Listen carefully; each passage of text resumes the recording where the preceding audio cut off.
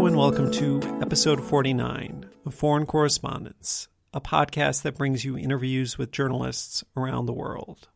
I'm Jake Spring, a foreign correspondent with more than 9 years' experience in Brazil and China. This episode marks our 2-year anniversary. On May 19th, 2019, I officially launched the podcast with an interview with Noman Merchant, who reports on immigration for the Associated Press in Texas. Hard to believe there have been 49 interviews since then. If you're new to the podcast, definitely go back and check out those early episodes. Those first few are with some of my closest friends in journalism, because let's be honest, they were willing to take a chance on doing it before the podcast even existed. Some of the early ones also include the only ones I've ever recorded in person, something I hope to do a lot more of before the pandemic, namely the ones with Ko Gui-ching and Meredith Clark. The Ko Gui-ching one starts with a bang. She dives right into it, talking about how she's worried one of her sources could go to jail. So, if you have time, definitely go back and give those early episodes some love. Also, sorry if this episode is a little bit late. I'm recording this intro on Thursday night, and it's seeming unlikely that I will have it done in time to come out at 5 a.m. Brazil time on Sunday like it usually does. I'm flying back to the United States a little over 24 hours from now to get vaccinated against COVID-19. The pandemic is just very bad in Brazil still, and the vaccine rollout is very slow, so it's a calculated risk that seems worth it. So if this post goes up late, hopefully on Sunday night or on Monday, that's why. One late podcast after 2 years of always delivering on time, I'd say that's a pretty good record. Also, I already have a very special 50th episode ready to go. It's totally different from all the others, so I'm looking forward to sharing that with you all in about 2 weeks' time. Now, for our guest, I spoke to Rhett Butler, founder and editor-in-chief of the environmental news website, Mongabay. If you haven't heard about it, Mongabay is an amazing site dedicated to publishing in-depth environmental news, with a particular emphasis on news outside of the United States. They get environmental stories from every corner of the earth that no one else has. I first came upon Mongabay when I was preparing for a job interview with Reuters for the current job I have now in Brazil. Mongabay just had such a wealth of information on the latest developments in Brazilian environmental news that I couldn't find anywhere else. But I was always curious. What was this website that I had never heard of until 2017 with a seemingly obscure name? How did this come to be? How did they manage to get all these stories? Well, I finally reached out to Rhett and got the whole story. Rhett tells us about how he kind of fell into the site Mongabay after he wrote a book and just decided to make a website and post it online in the 90s. One thing led to another, and we have the site Mongabay that we have today. It's a truly incredible operation which has environmental news in about a dozen different languages. If you haven't heard of it, definitely check it out at mongabay.com. And if you like it, consider going to mongabay.org/donate. The site operates as a nonprofit, and that allows them to do this crucial work that otherwise wouldn't be covered by mainstream media. Your contribution can really make a difference for them. Beyond Mongabay's origins, Rhett also tells some remarkable stories, including one about getting stranded in the Amazon while running out of food and facing a medical emergency. He also talks about why he's named after a character from Gone with the Wind. He's an extremely unassuming guy, so those don't really come out until the lightning round. So stick around until the end. So now, without further ado, here's my conversation with Rhett Butler, founder and editor-in-chief of Mongabay.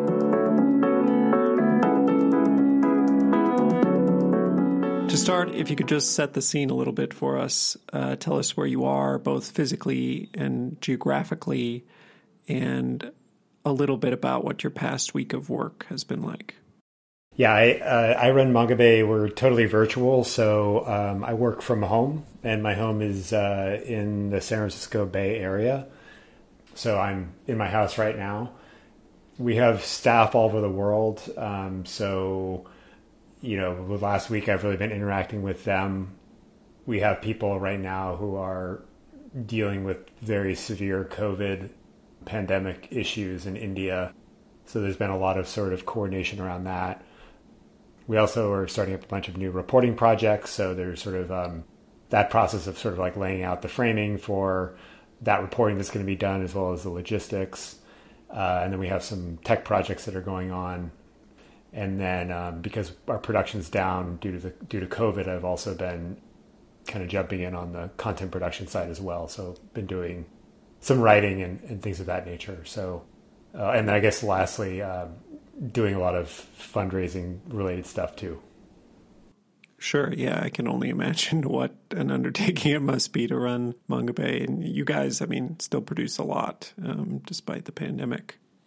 So, but we'll get into Mongabay as it comes along. Usually we like to start way back at the beginning and talk about where our guests are from and how they got into what they're doing. And if you could just tell us where you're from, a little bit about what growing up was like, and if anything planted a seed early that led you to do what you're doing now. So I was born in California. I was very fortunate as a child to have a mother who was a travel agent and a father who traveled quite a lot for business. So he had a lot of airline miles. And so my family was very into traveling. And, thanks to my mother, basically, we traveled, I guess, more than average to foreign locations. So we'd be going to places like Venezuela instead of, say, Disneyland. And I always had a special interest in reptiles and amphibians. And so that naturally made me interested in tropical forests, which I thought had the most interesting reptiles and amphibians. And so I would always be asking my parents if we could someday go to the rainforest. And, very fortunately I had a couple opportunities and, thought it was amazing. But the thing that sort of put me on my path to Mongabay happened when I was 12. We went to Ecuador and I stayed with a fairly traditional indigenous community outside of Yasuni National Park, which is the most biodiverse part of the Amazon. And I had an amazing time in the forest playing with kids my age from the village, and we'd look for frogs and things like that. And I came home, and a few months later, there was a story in the San Francisco Chronicle about this huge oil spill that had happened on the Rio Napo, upriver from where I had been. And so this whole area I had just visited was now coated in oil. And so I wanted to know what had happened to my friends in the forest and the animals. And so that's kind of like what made me aware of, what was happening to rainforests and the environment generally, as well as kind of the power of being informed through journalism. So that got my start, or raised my interest. But then the thing that actually spurred me to action, which eventually led to the creation of Mongabay, came when I was 17. I went to Malaysian Borneo and had another amazing experience in the forest. It's like beautiful primary forest. It's full of all sorts of interesting animals. And, this one moment that's really special to me where I was sitting by this natural pool where a little stream came in and a wild orangutan just passed over my head, like 10, 15 meters above me, and, kind of lingered for a little bit. And I sort of felt like I had a little bit of a bond. But then I came home from that forest and kept in correspondence with the scientists there. And a few months later, the forest was cut down for pulp, for paper. And then eventually it became an oil palm plantation. But once that forest was just destroyed, I decided I wanted to raise awareness around forests. And so I began writing a book about these ecosystems to raise awareness. And that was right when I was starting in college. And so when I was in college, I spent my time writing this book, even though my major had nothing to do with biology or journalism. I'm like a math economics person. So that's kind of like the early, the inspiration story for Mongabay. Why were you studying math and economics out of curiosity? So I was interested in ecology, but I didn't see myself going to a career in that space. I was more on a business track. Like I thought I would probably go into investment banking or, like financial management. Not that I was passionate about those things, but I felt like that was my path. And so, yeah, again, it was not my passion, but it's kind of like, I wanted to make a living. But ultimately, like I finished this, thanks to having AP advanced placement credits in high school, I was able to finish college a year early. And so I spent that year finishing the book.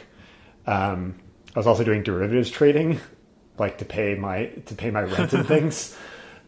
And so I pitched this book to a bunch of publishers, and one said they were interested. It was an academic press.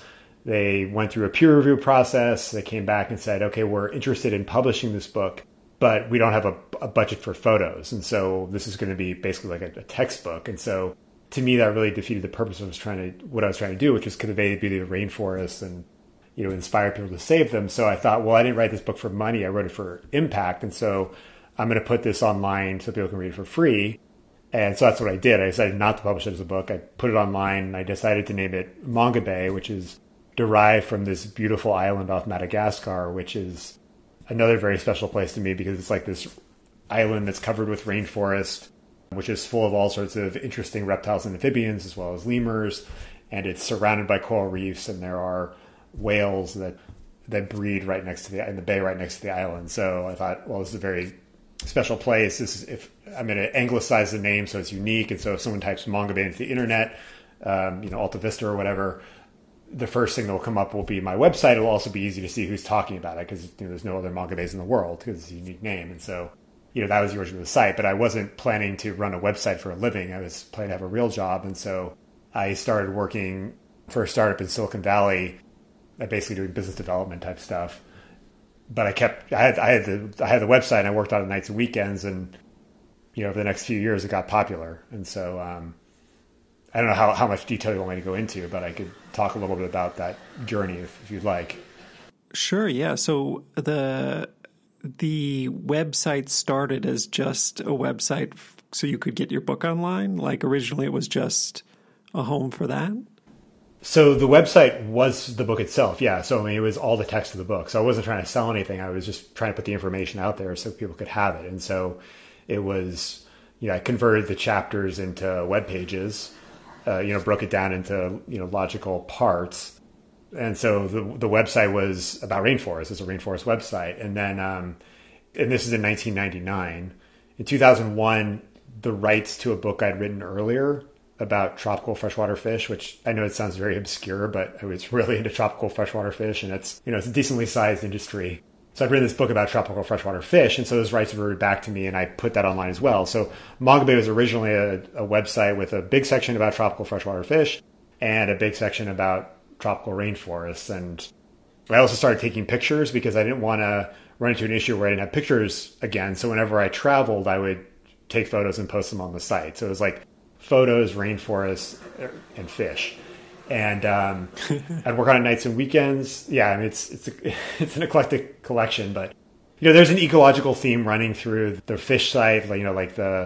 Think about where the fish in the aquarium store are coming from. Like, what is their habitat? I was very into biotopes, which was their natural habitat. And then the photos were nature photos. So, but yeah, I mean, I was working on normal job stuff.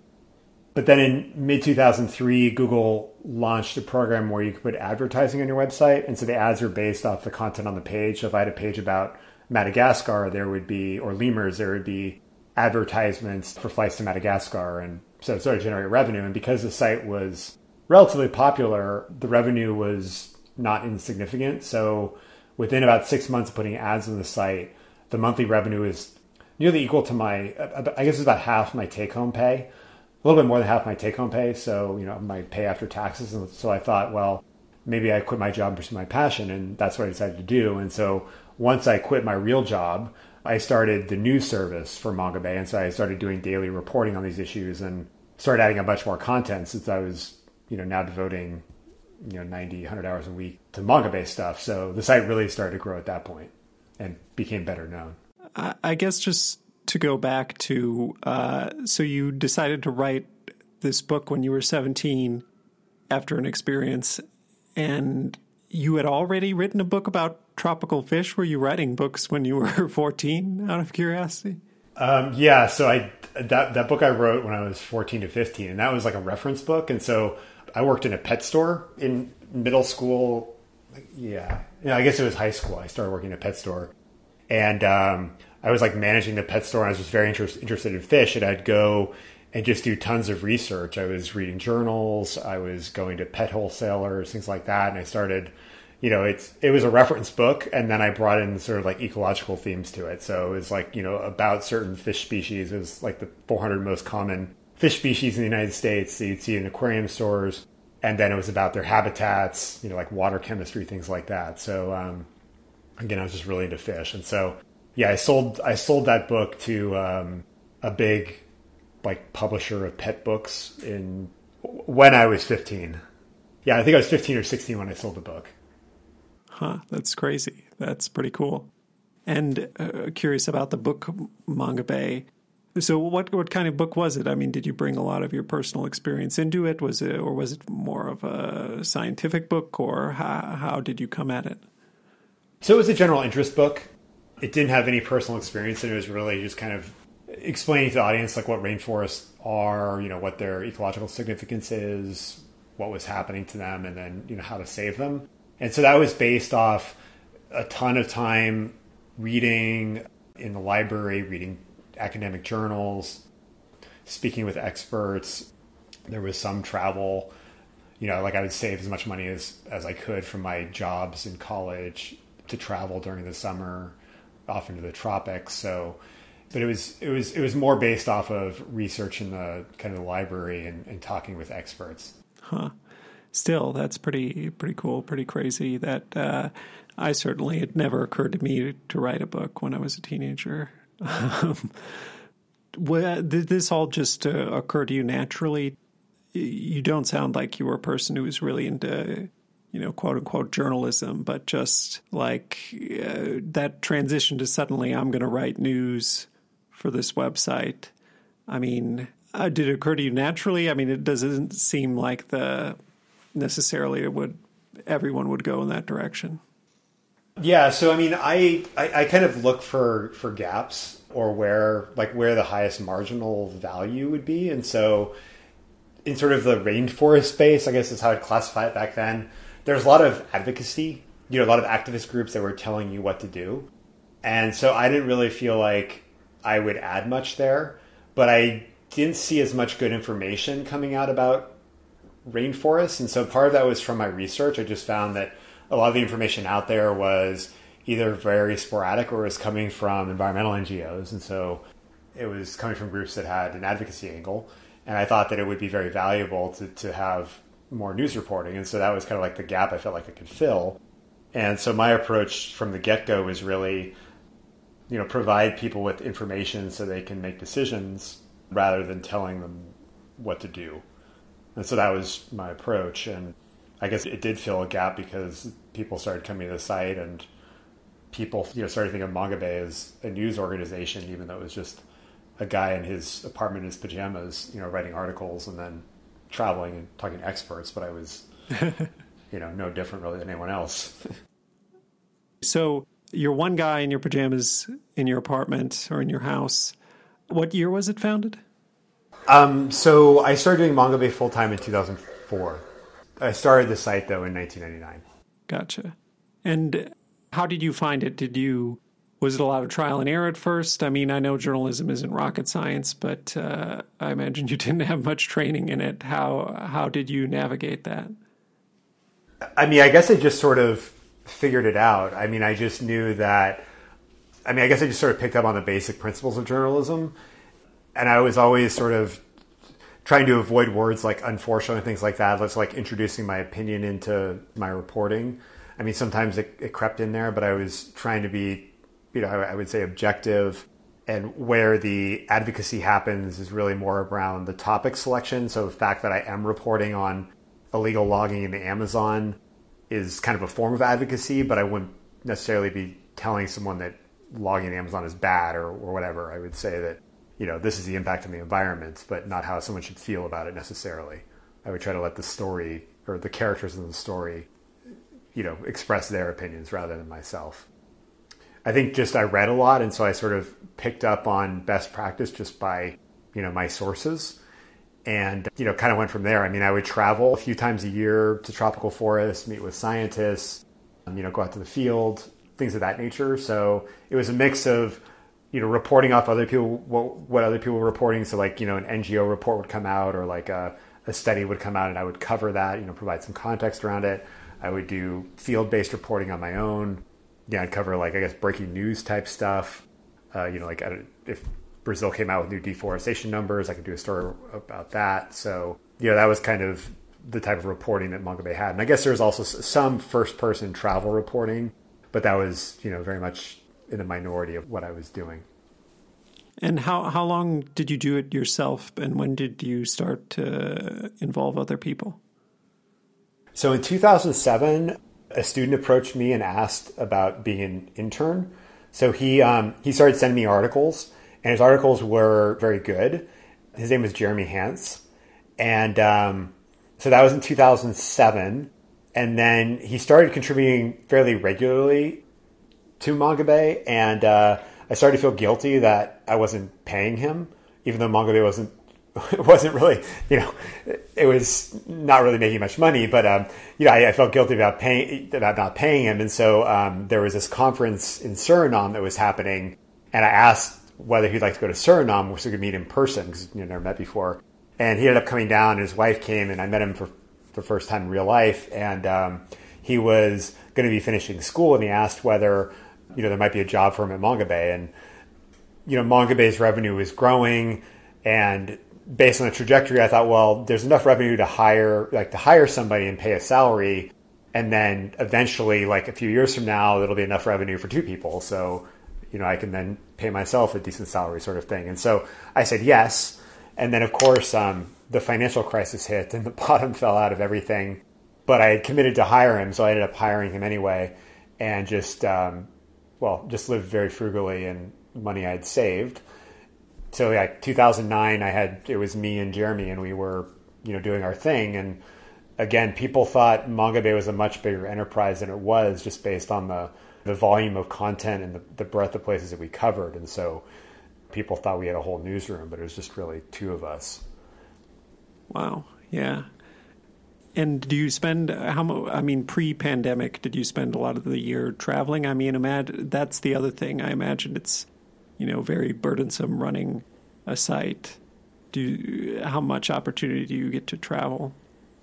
So my travel's evolved over the years. So gone are the days where I can be offline for more than a day or two, just because I have to put out fires and manage the team and deal with things.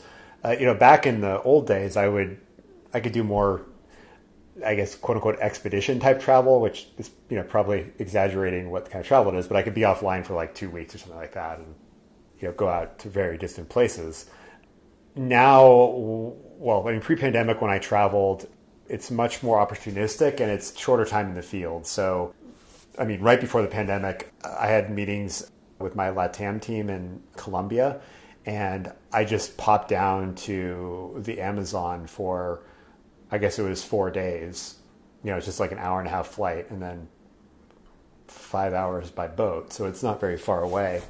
So I was just out in the forest, and I just used it to take a bunch of photos. So I took I think I posted probably 10,000 photos from, those 4-ish days in the forest, and captured a bunch of video, which have now been used a lot on the site. So that tends to be what my travel looks like more now.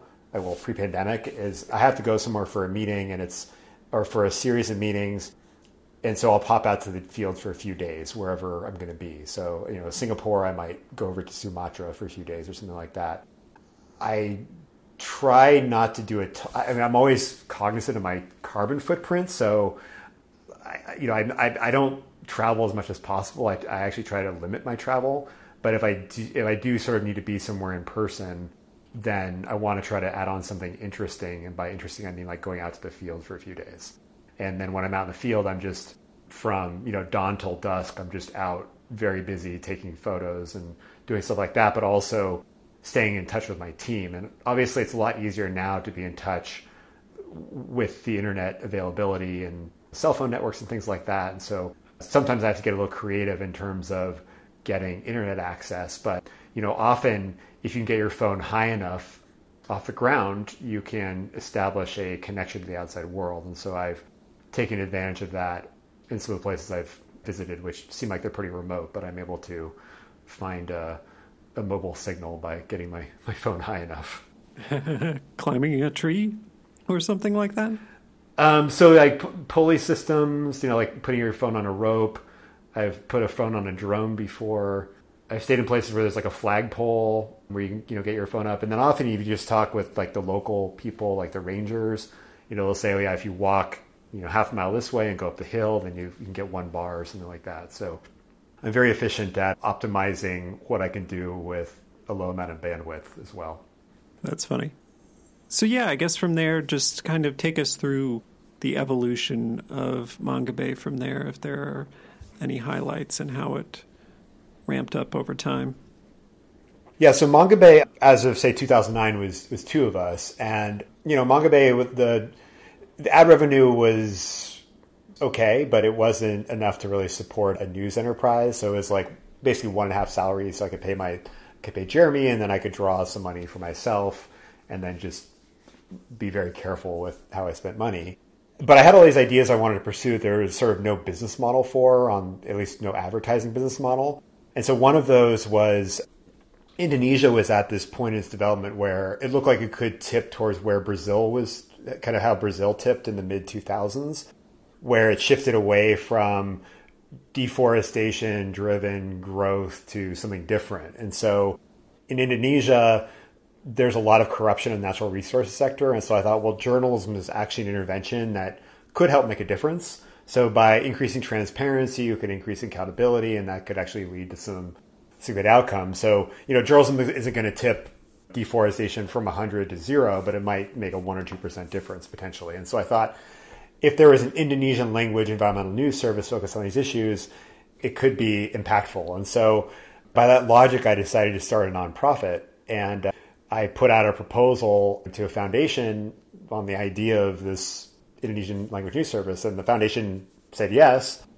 And so, the day that they approved the pitch, I put out 3 job descriptions and sent them out to my network in English and Indonesian. And within 2 weeks, I had over 200 applicants in Indonesia. So I went over to Indonesia, did 3 days of marathon interviews, and then hired my team. And they joined within a month. And then we launched the site a month later. And then within a month of launching the site, it was the most popular Indonesian language environmental news service. Wow. I don't speak any Indonesian, so it was 100% credit to the great people who joined the team. I just provided some lessons of what I had learned running Mongabay and brought in the money. And, they really did all the work. So that was kind of the birth of Mongabay's expansion. And Indonesia was a really interesting market at the time because it was way ahead of the US market in terms of social media adoption. So it was a place where we could test out ideas and then bring them to sort of the global Mongabay. We also started to build a network of correspondents there. So our core team was very small. In the first couple of years, it was 4 people. But we had a network of contributors. I think back then it was probably 10 or 15. And that's grown since then, obviously. So yeah, the first project was Mongabay Indonesia. And then in 2015, I moved Mongabay English News over to the nonprofit and started raising more money for Mongabay. And then we just continued to expand. One of the big expansions for us was in 2014 when I was starting to transition over to the nonprofit for English News, was launching this network of journalists, of contributors. And this was based around using Global Forest Watch, which is a platform for forest data. And so this platform launched in 2014. It was really amazing in terms of providing information on forests, but it didn't really tell you the full story of what was happening. So like, why is the deforestation happening? Who's responsible for it? Things like that. And so I thought, well, this data set could be a wonderful tool for sourcing stories. And so I went to sort of like ground truth it. I went to Sumatra based off of some data on the platform. And we just went out and checked one of the spots that looked really interesting. And sure enough, it had been recently deforested illegally for an oil palm plantation in a protected area that's the only place in the world that's home to tigers, elephants, orangutans, and rhinos. So yeah, it worked. And so I thought, well, great, let's scale this up. And so we started to build out this network of journalists to do reporting using this data set. And then that eventually led us to build a much broader network on a variety of topics. And so, yeah, it's kind of been the evolution of Mongabay, but just, I don't want to drone on too long, but the next big expansion for us was going into Spanish-speaking Latin America, which was 2016. In 2018, we launched in India in English. 2019, we launched in Brazil with Brazilian Portuguese. 2020, we launched in Hindi for Mongabay India. And then this year, we're going to be expanding into French, specifically targeting West and Central Africa. So that's been sort of the journey. Wow. Yeah, that's incredible. So how many people how many full-time employees work for Mongabay, and how big is, say, your network of contributors, just to get some idea of scale? So our full-time staff is about 55 right now. It'll be 60 by the end of the quarter, and I guess the end of the year would be 65 to 70. And then our network of contributors last year, we had 800 contributors in about 80 countries. Wow. And I guess right now, I mean, is the English one the most popular, or which is the most popular, out of curiosity? So English battles with Indonesia for the most popular. It just depends on the month. Our single largest market in the world is Indonesia, if we're adding all the bureaus together in terms of traffic, followed by India and the United States. So they kind of like all bunch together. Our biggest market is not the United States, which is, surprising to a lot of people for, a US-based website. Yeah, that kind of makes sense to me. I mean, I imagine, in places like Indonesia, for example, there probably aren't that many outlets dedicated to environmental news. So, and yeah, I mean, I became aware of Mongabay in 2017.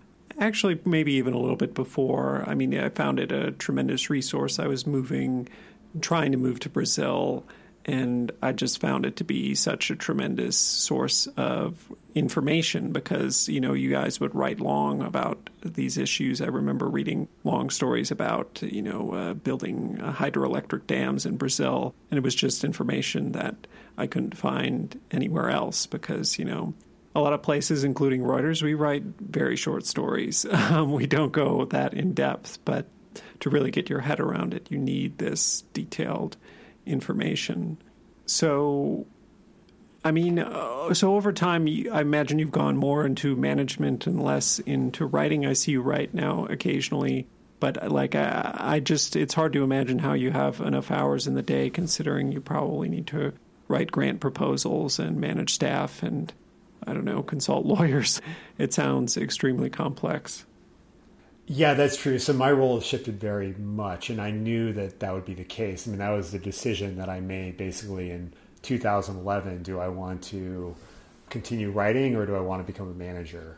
And I wouldn't say I wanted to become a manager, but I felt like where I could get the most impact was sort of abandoning my writing and focusing on building an organization. And so that's what I did. So today, I really don't do any substantive reporting, but I have a bunch of journalists who are way better journalists than I am working with Mongabay.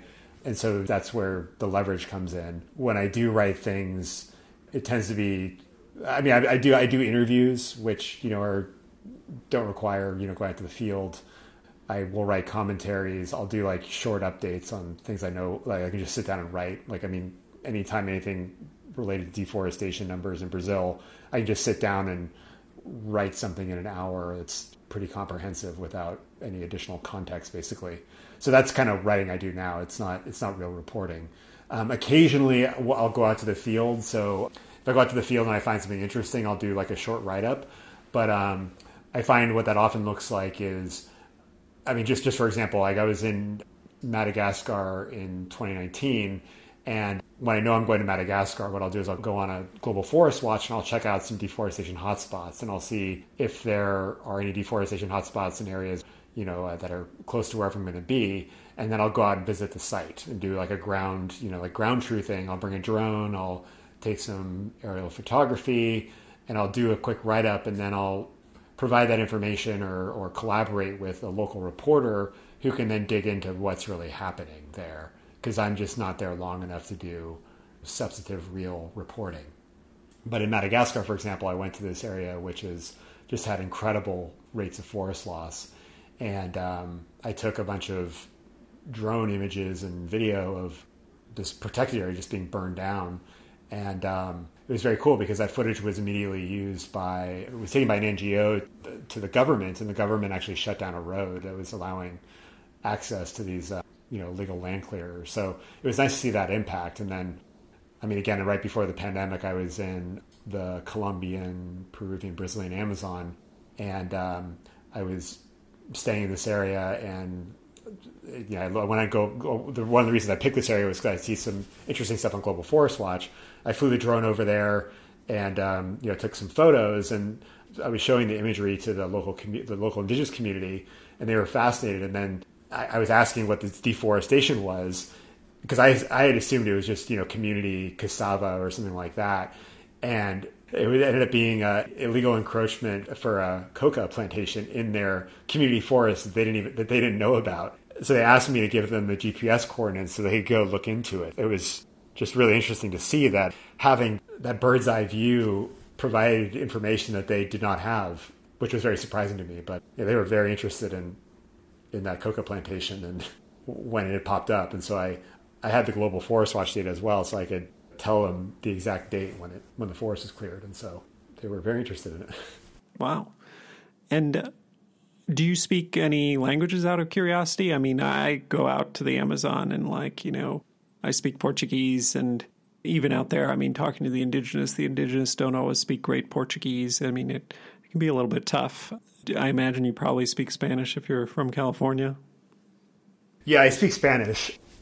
Not amazingly well, but enough to get by. And in this case, this community, most of the people that I interacted with spoke Spanish. I mean, they have tourism there, so they're used to dealing with tourists. So that's probably why the Spanish is widely spoken. It's also fairly close to the Amazon River, so it's pretty mainstream.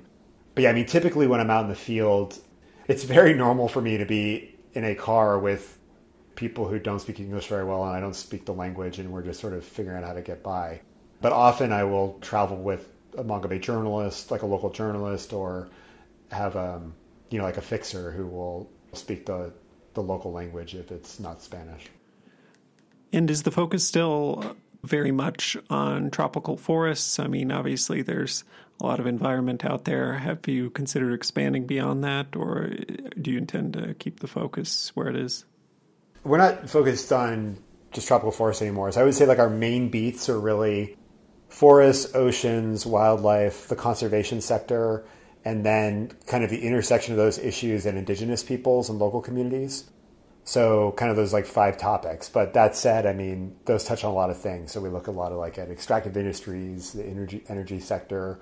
And usually when we're covering things like climate change, it's usually through the lens of one of those topics. So we may not be reporting on atmospheric CO2 levels specifically, but we may look at the impact of climate change on the Amazon or something like that. Gotcha. And yeah, speaking of climate change, I mean, I feel like, people have known about climate change for a while, but I feel like in recent years it's really taken over the environmental conversation. Whereas, I mean, you've been reporting on this much longer than me. I imagine it wasn't like that when you were starting out. I mean, it was much more about animals and just the fact that people inherently knew that cutting down forests were bad, but they weren't thinking, oh, we're all going to die from climate change because of this. How do you view that change over time? And do you yourself get more focused on climate change, or have you always been, or how do you view that shift?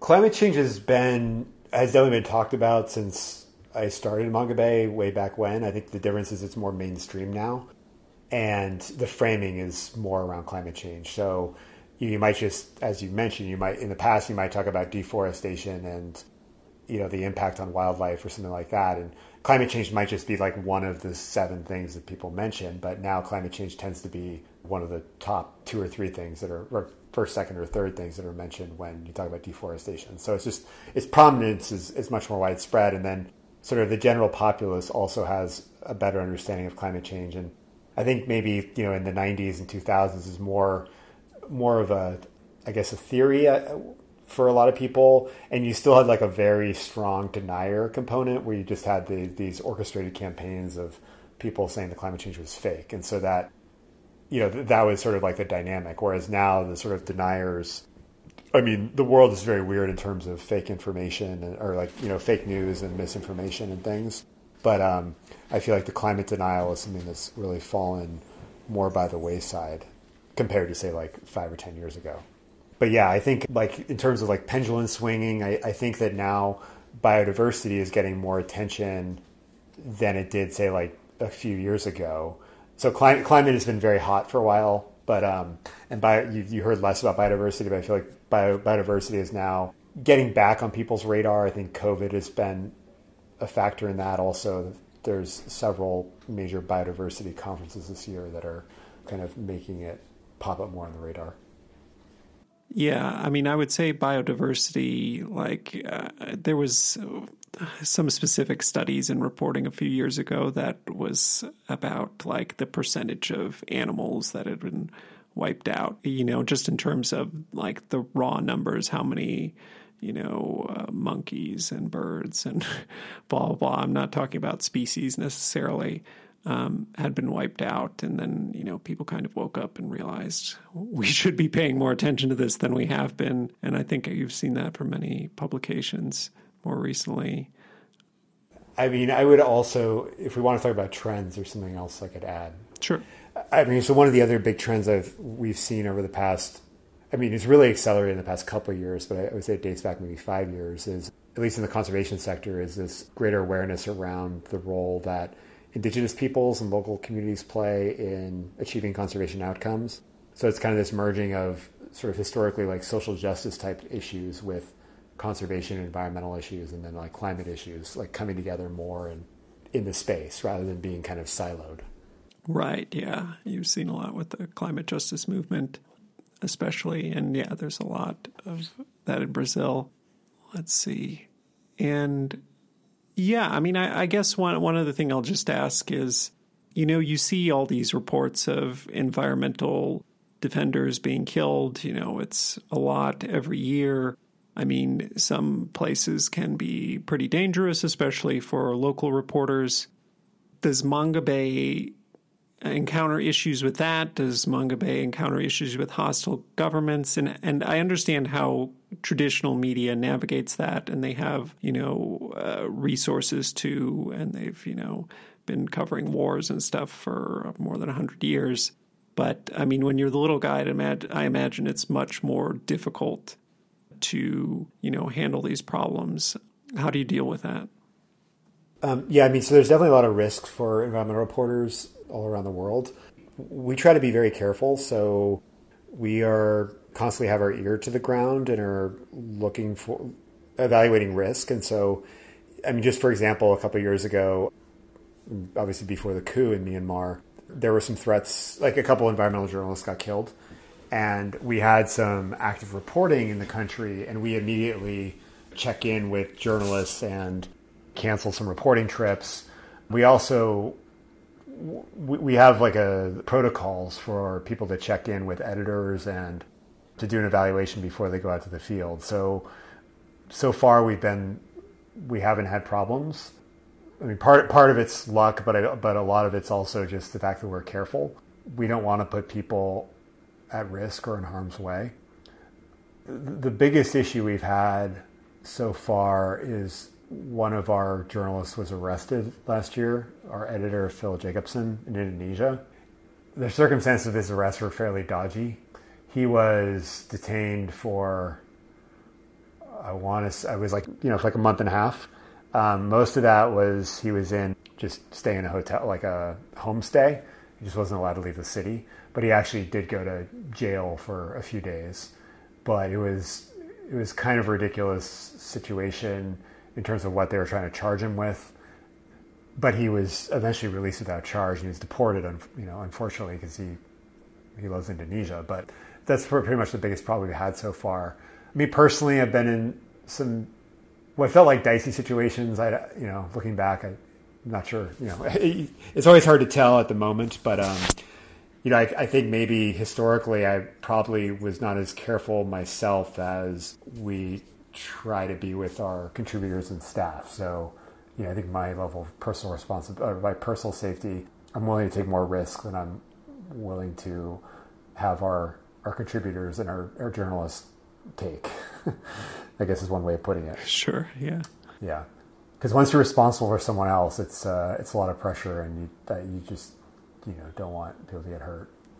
And then I guess before we move on to talk about a couple specific stories, I was just curious in the realm of managing all these different operations.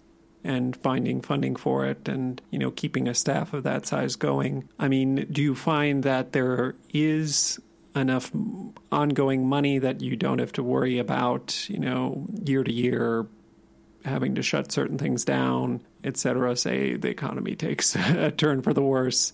Or is there ample support out there? There's like enough money in the universe. I mean, the hard thing is just like unlocking the money. And so, I'm always trying to raise as much money as possible. I don't spend all my time fundraising. I spend probably, I think it's like 20 hours a week on average. But I think the people and foundations that fund us are very happy with our work. So we put a lot of effort into tracking the impact of our journalism. And so I think that helps us. So like if we get a grant from an organization, then they're very likely to renew because they're happy with the work we've done. So yeah, I mean, Mongabe's grown every year since it became a nonprofit. We're continuing to expand, but it's definitely something that we're always thinking about and spending a lot of time doing is, trying to just be sure that there is money. But I'm pretty careful at how I manage things. We run pretty lean. We're careful in terms of finances and things like that. So yeah, I mean, it's not a constant worry, but we are always, working to be sure that we have enough resources. Sure. I do plan for disasters. So like, when the pandemic hit, I had like a risk model which projects like what would we do with a 30% immediate decline in revenue? Like, what will that mean for our staff and our contributors? And so I have scenarios to navigate that. And so when the pandemic hit, we sort of were ready. And thankfully we didn't end up with a 30% hit, but it was nice to know that we, had the confidence to get through a 30% hit if that's what happened. Yeah, that's good. That's good to hear. So I guess next we'll move on to talk about some stories. So the first question I usually like to ask is about a story that got away, a story that you wanted to do, but you couldn't pull off for whatever reason. You couldn't prove it. You couldn't get the people you needed to talk to you. A reporting trip went badly for whatever reason. Does anything come to mind? I mean, so I'm sort of in an interesting position now because I'm not doing reporting myself anymore. And so like a lot of the reporting that I wanted to pursue myself, but got away for one reason or another, has now been taken on by my staff or contributors. So for example, I was very interested in investigating these huge plantations that were being built in New Guinea.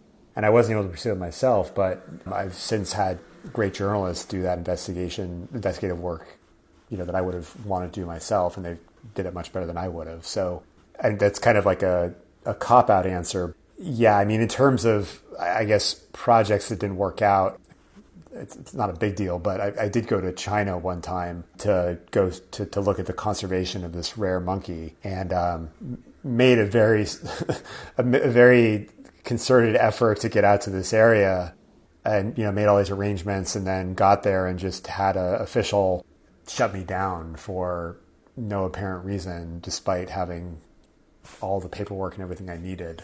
And that was just very, very frustrating because it was like, 5 days, whereas right next to where I needed to go and just wasn't allowed to go into the forest to see them despite having all the paperwork. So that was a very frustrating experience for me. But the reality is now I have this great network of journalists who can go do all the reporting that I, wouldn't have been able to do myself.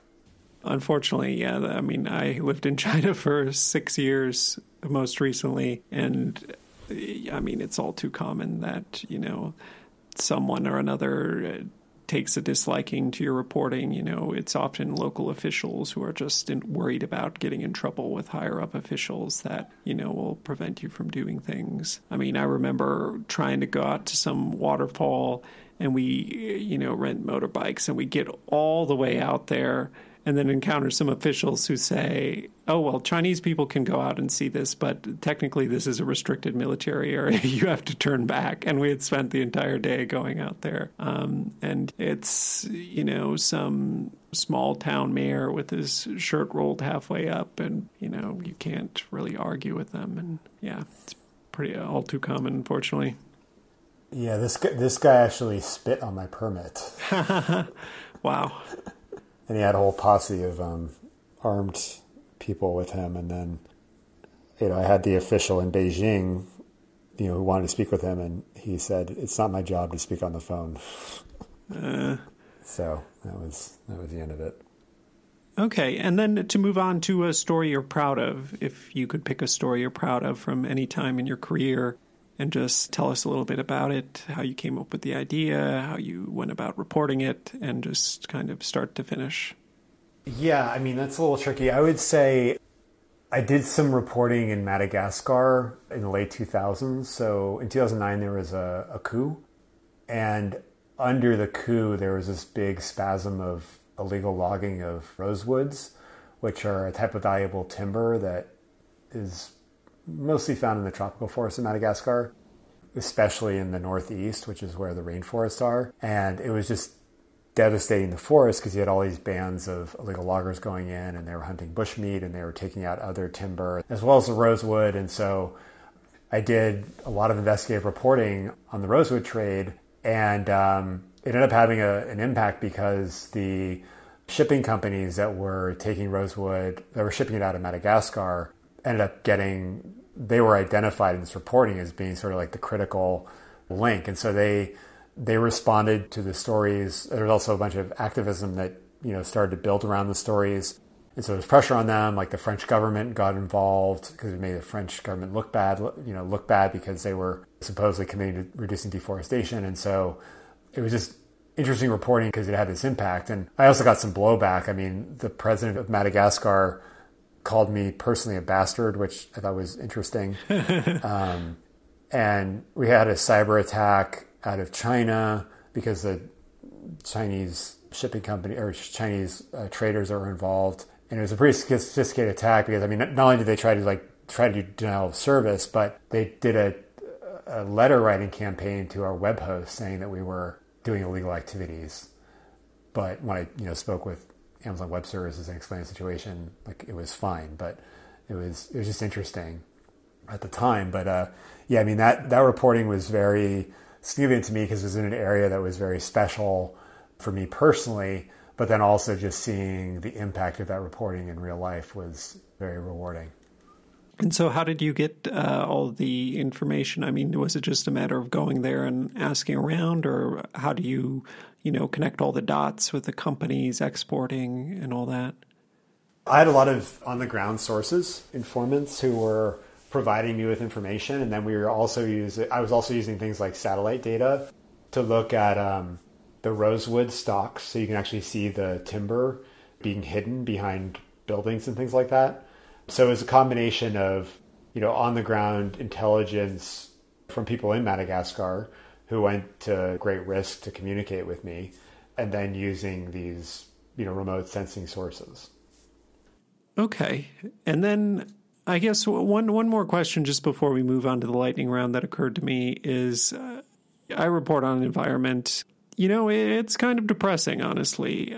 I go on these trips, like I go on a trip to see these large wildfires, and, you see amazing things and you see horrible things.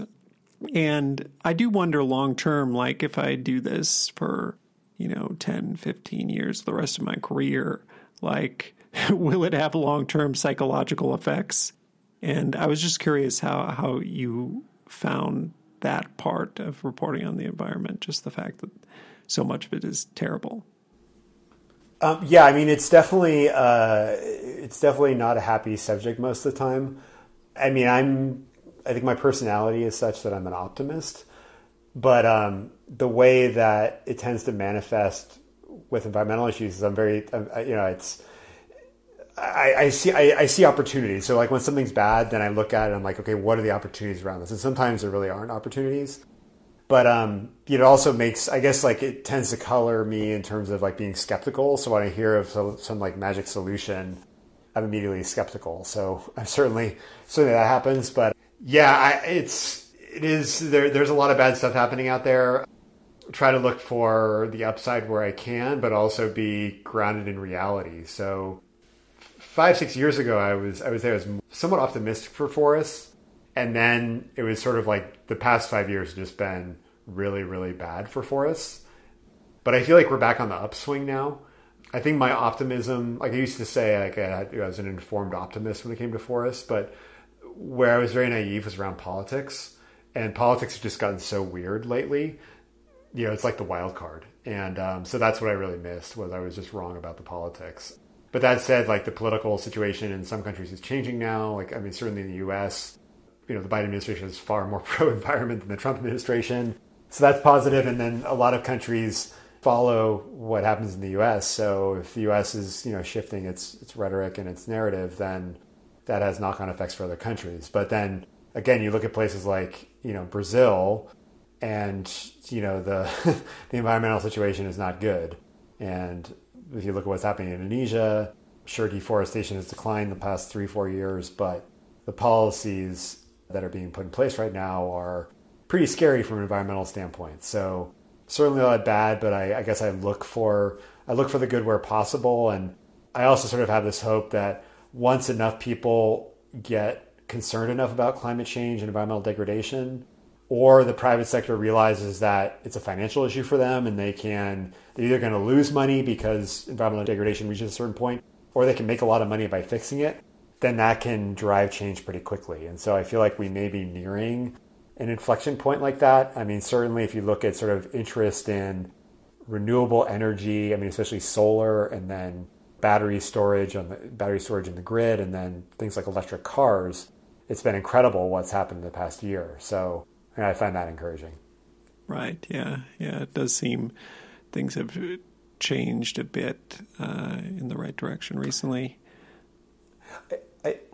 And just one more thing is, I think another issue that I've seen just over a relatively short period of time, the last 20 years, is that the availability of information is just much better. So we have this radically improved transparency around what's happening in the world. So we no longer have ignorance as an excuse for not taking action. Like, we can see that forests are falling. We can see that coral reefs are, dying. And so we can't just sit back and ignore it, but like the data is there. So we have to actively ignore it. So, we can't say that we didn't know, because we do know. And so, I'm hoping that is also empowering action as well. Right. Yeah. Okay, great. I guess with that, we'll move on to the last section, which is the quickest. It's the lightning round. Here we go. What is a must-read publication that you look at to keep up on environmental news that is not Mongabay? Well, so I think GRIST does a very good job covering sort of U.S. environmental politics and issues like domestic issues. So I would definitely recommend GRIST. I think The Guardian does some really good coverage. And I think kind of legacy newspapers like New York Times and Washington Post are doing really excellent U.S. coverage. So I'd recommend all those. Great. And then what is a publication you read, listen to, or watch? It can be whatever medium, just for fun, but something vaguely journalistic in nature. So I enjoy a podcast called Behind the Bastards. It's about sort of the worst people in history. So it's run by a journalist, and I just find it entertaining. So yeah, that's kind of like a fun listen for me. It's called Behind the Bastards? Behind the Bastards. Oh, okay. Gotcha. What is the coolest place or situation that your work has put you in? Well, I mean, my work allows me to go to a lot of interesting places. I mean, my favorite place is Madagascar. I just find it very interesting, and I've had a lot of adventures in Madagascar.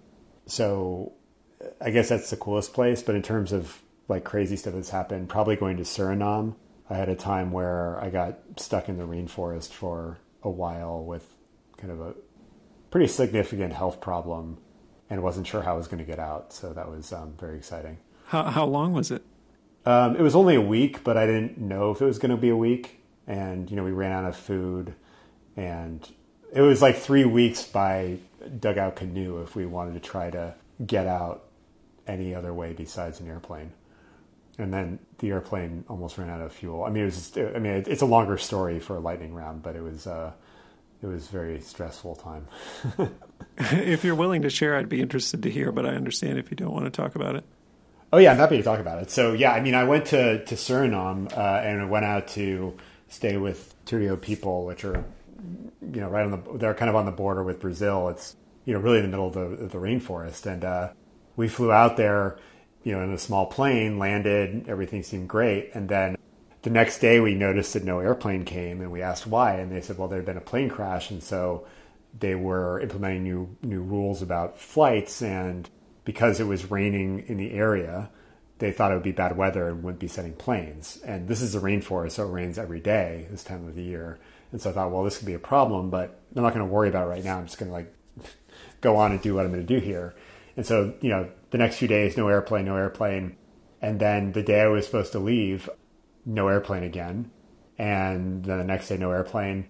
And so I decided, well, I'm going to be stuck here for a while, so I'm going to go do some things I want to do. And so I was very interested in this frog. And so I went out with the indigenous people, and we went and found these frogs. And as we were coming back, one of the indigenous people used a machete and hit a log, and a piece of the log went into my eye. And I was wearing hard contact lenses, and it knocked the contact lens basically like almost behind my eye, like on top of my eyeball. And it was so far up I couldn't get it out. And so I now had this problem of this contact lens being on top of my eye, and it started to get infected. And it was, every night I would go to bed and, kind of like pray for no rain. And then at 2 a.m, it would rain for an hour or two. And because it had rained, there would be no plane the next day. And so that went on for the next few days. And we ran out of food. And because the river was flooded, we couldn't get food from the village. And so it just getting worse and worse. And then eventually a plane did come. It came and dropped off supplies. And then, we wanted to get on. And they said, oh, no, there's another plane that's going to come for you. We don't have enough fuel to fly back. And so I thought, okay, great. Well, maybe there's another plane coming. But then the people I was with, they argued and eventually persuaded the pilot to take 5 people in a 4-seater. It supposedly didn't have enough fuel to get back with one person. So it just seemed like a really bad idea. But, we did it anyway. And watching the fuel gauge the whole way back, the 4-hour flight or whatever it was. And we were just on fumes when we finally saw the city.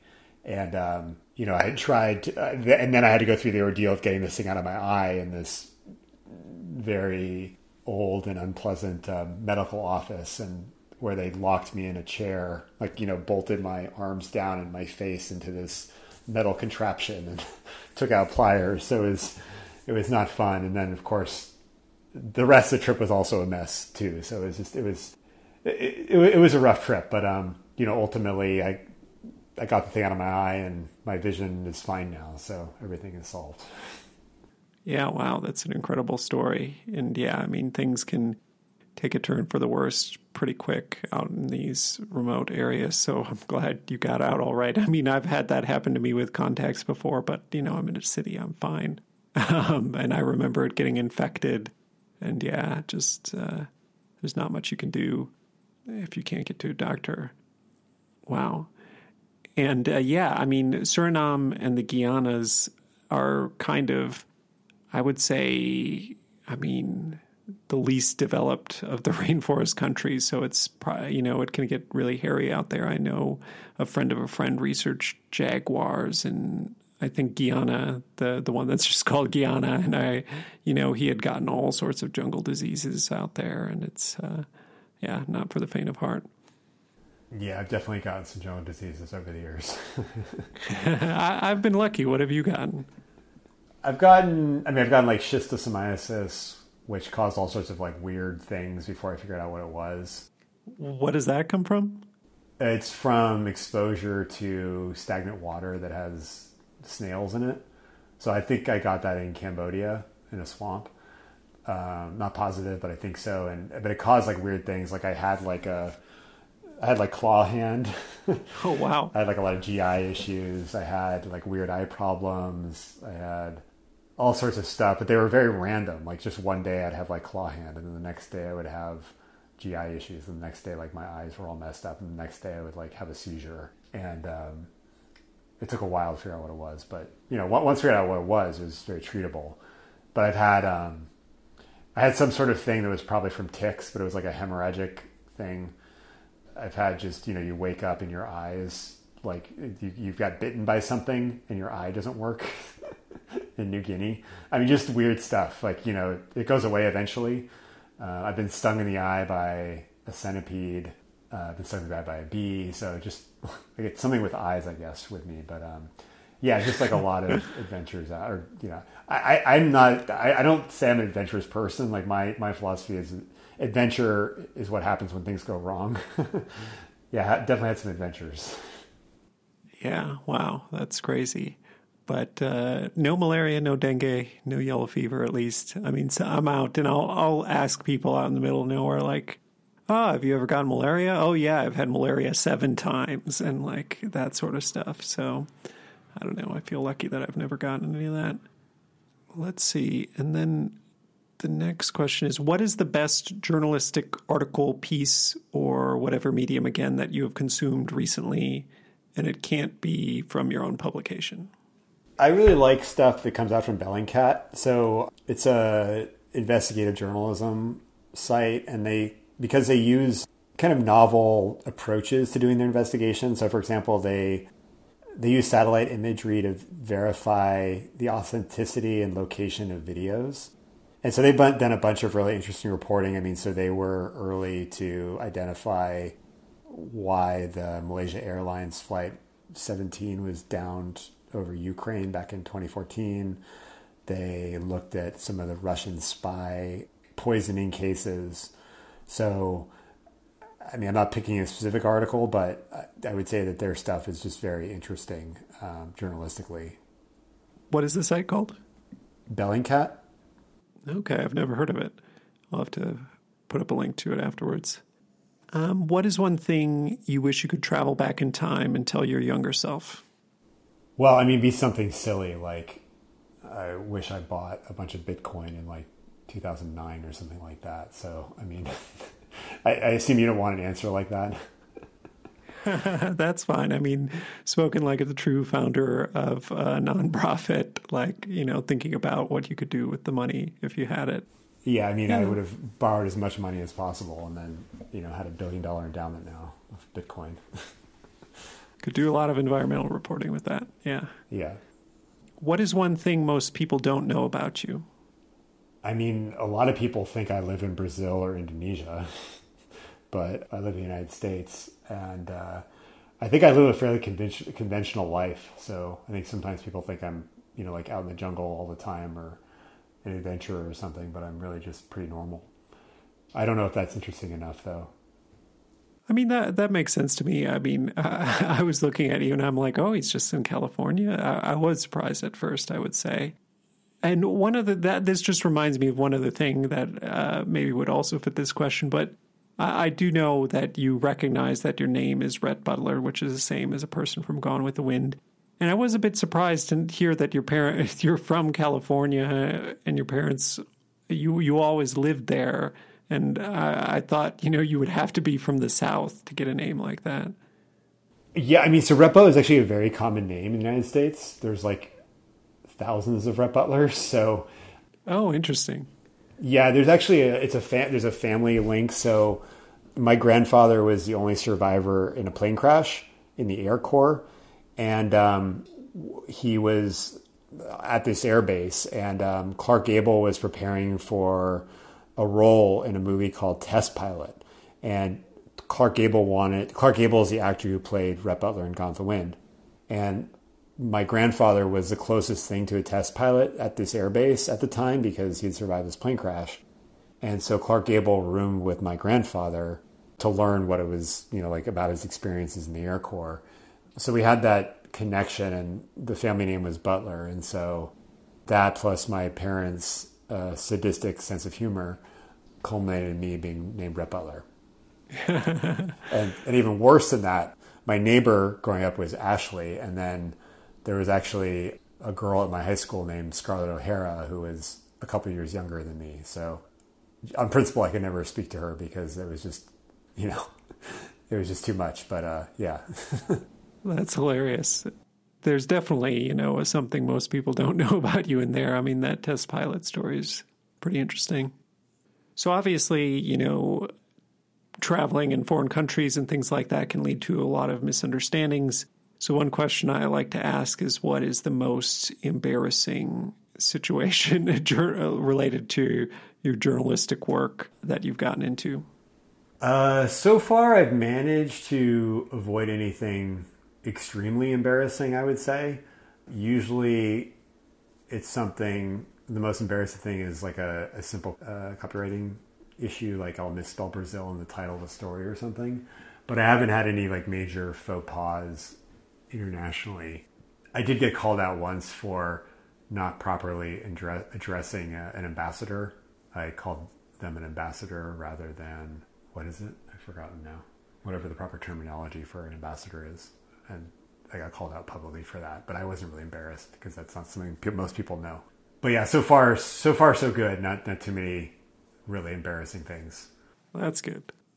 What is your favorite film, book, TV show, or other media property related to journalists? It can be fiction, nonfiction, even if it's tangential, really whatever. I enjoyed a film called The Killing Fields. Came out in the 80s. It's about the Khmer Rouge regime in Cambodia.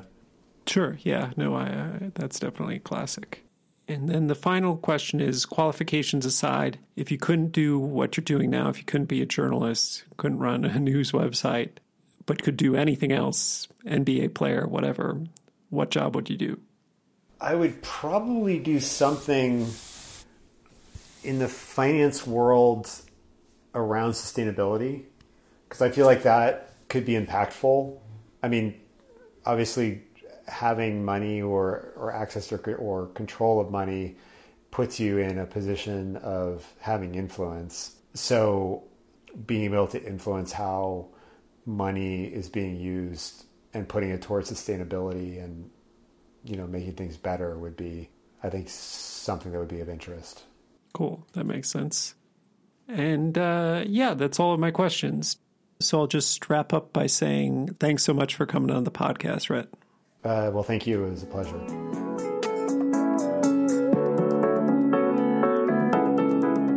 That's our show. Thanks for listening to my conversation with Rhett Butler, founder and editor-in-chief of the environmental news website, Mongabay. Go to mongabay.com to check out their work, and if you like it, I really suggest you make a donation at mongabay.org/donate.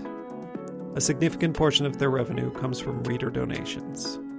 I'll post links for that and some other things we talked about in the podcast description and also on our show page, foreignpod.podbean.com. If you like the show, please subscribe to it in Apple Podcasts, Stitcher, Spotify, YouTube, or wherever you get your podcasts, and give it a rating. Beyond that, it would be a huge help if you also write out a review saying what you think about the show. It helps get the podcast more attention. Follow or tweet at me on Twitter at @foreignpod. On Facebook, our page is facebook.com/foreignpod. Beyond that, if you know someone who might like the podcast, please recommend it to them. The show is produced and edited by me. Our music is a track called Love Chances by Mackay Beats. There's more information on that in the podcast description and on our show page. Please look for the next episode to be posted on Sunday, June 6th. Until then, I'm Jake Spring, and this is Foreign Correspondence.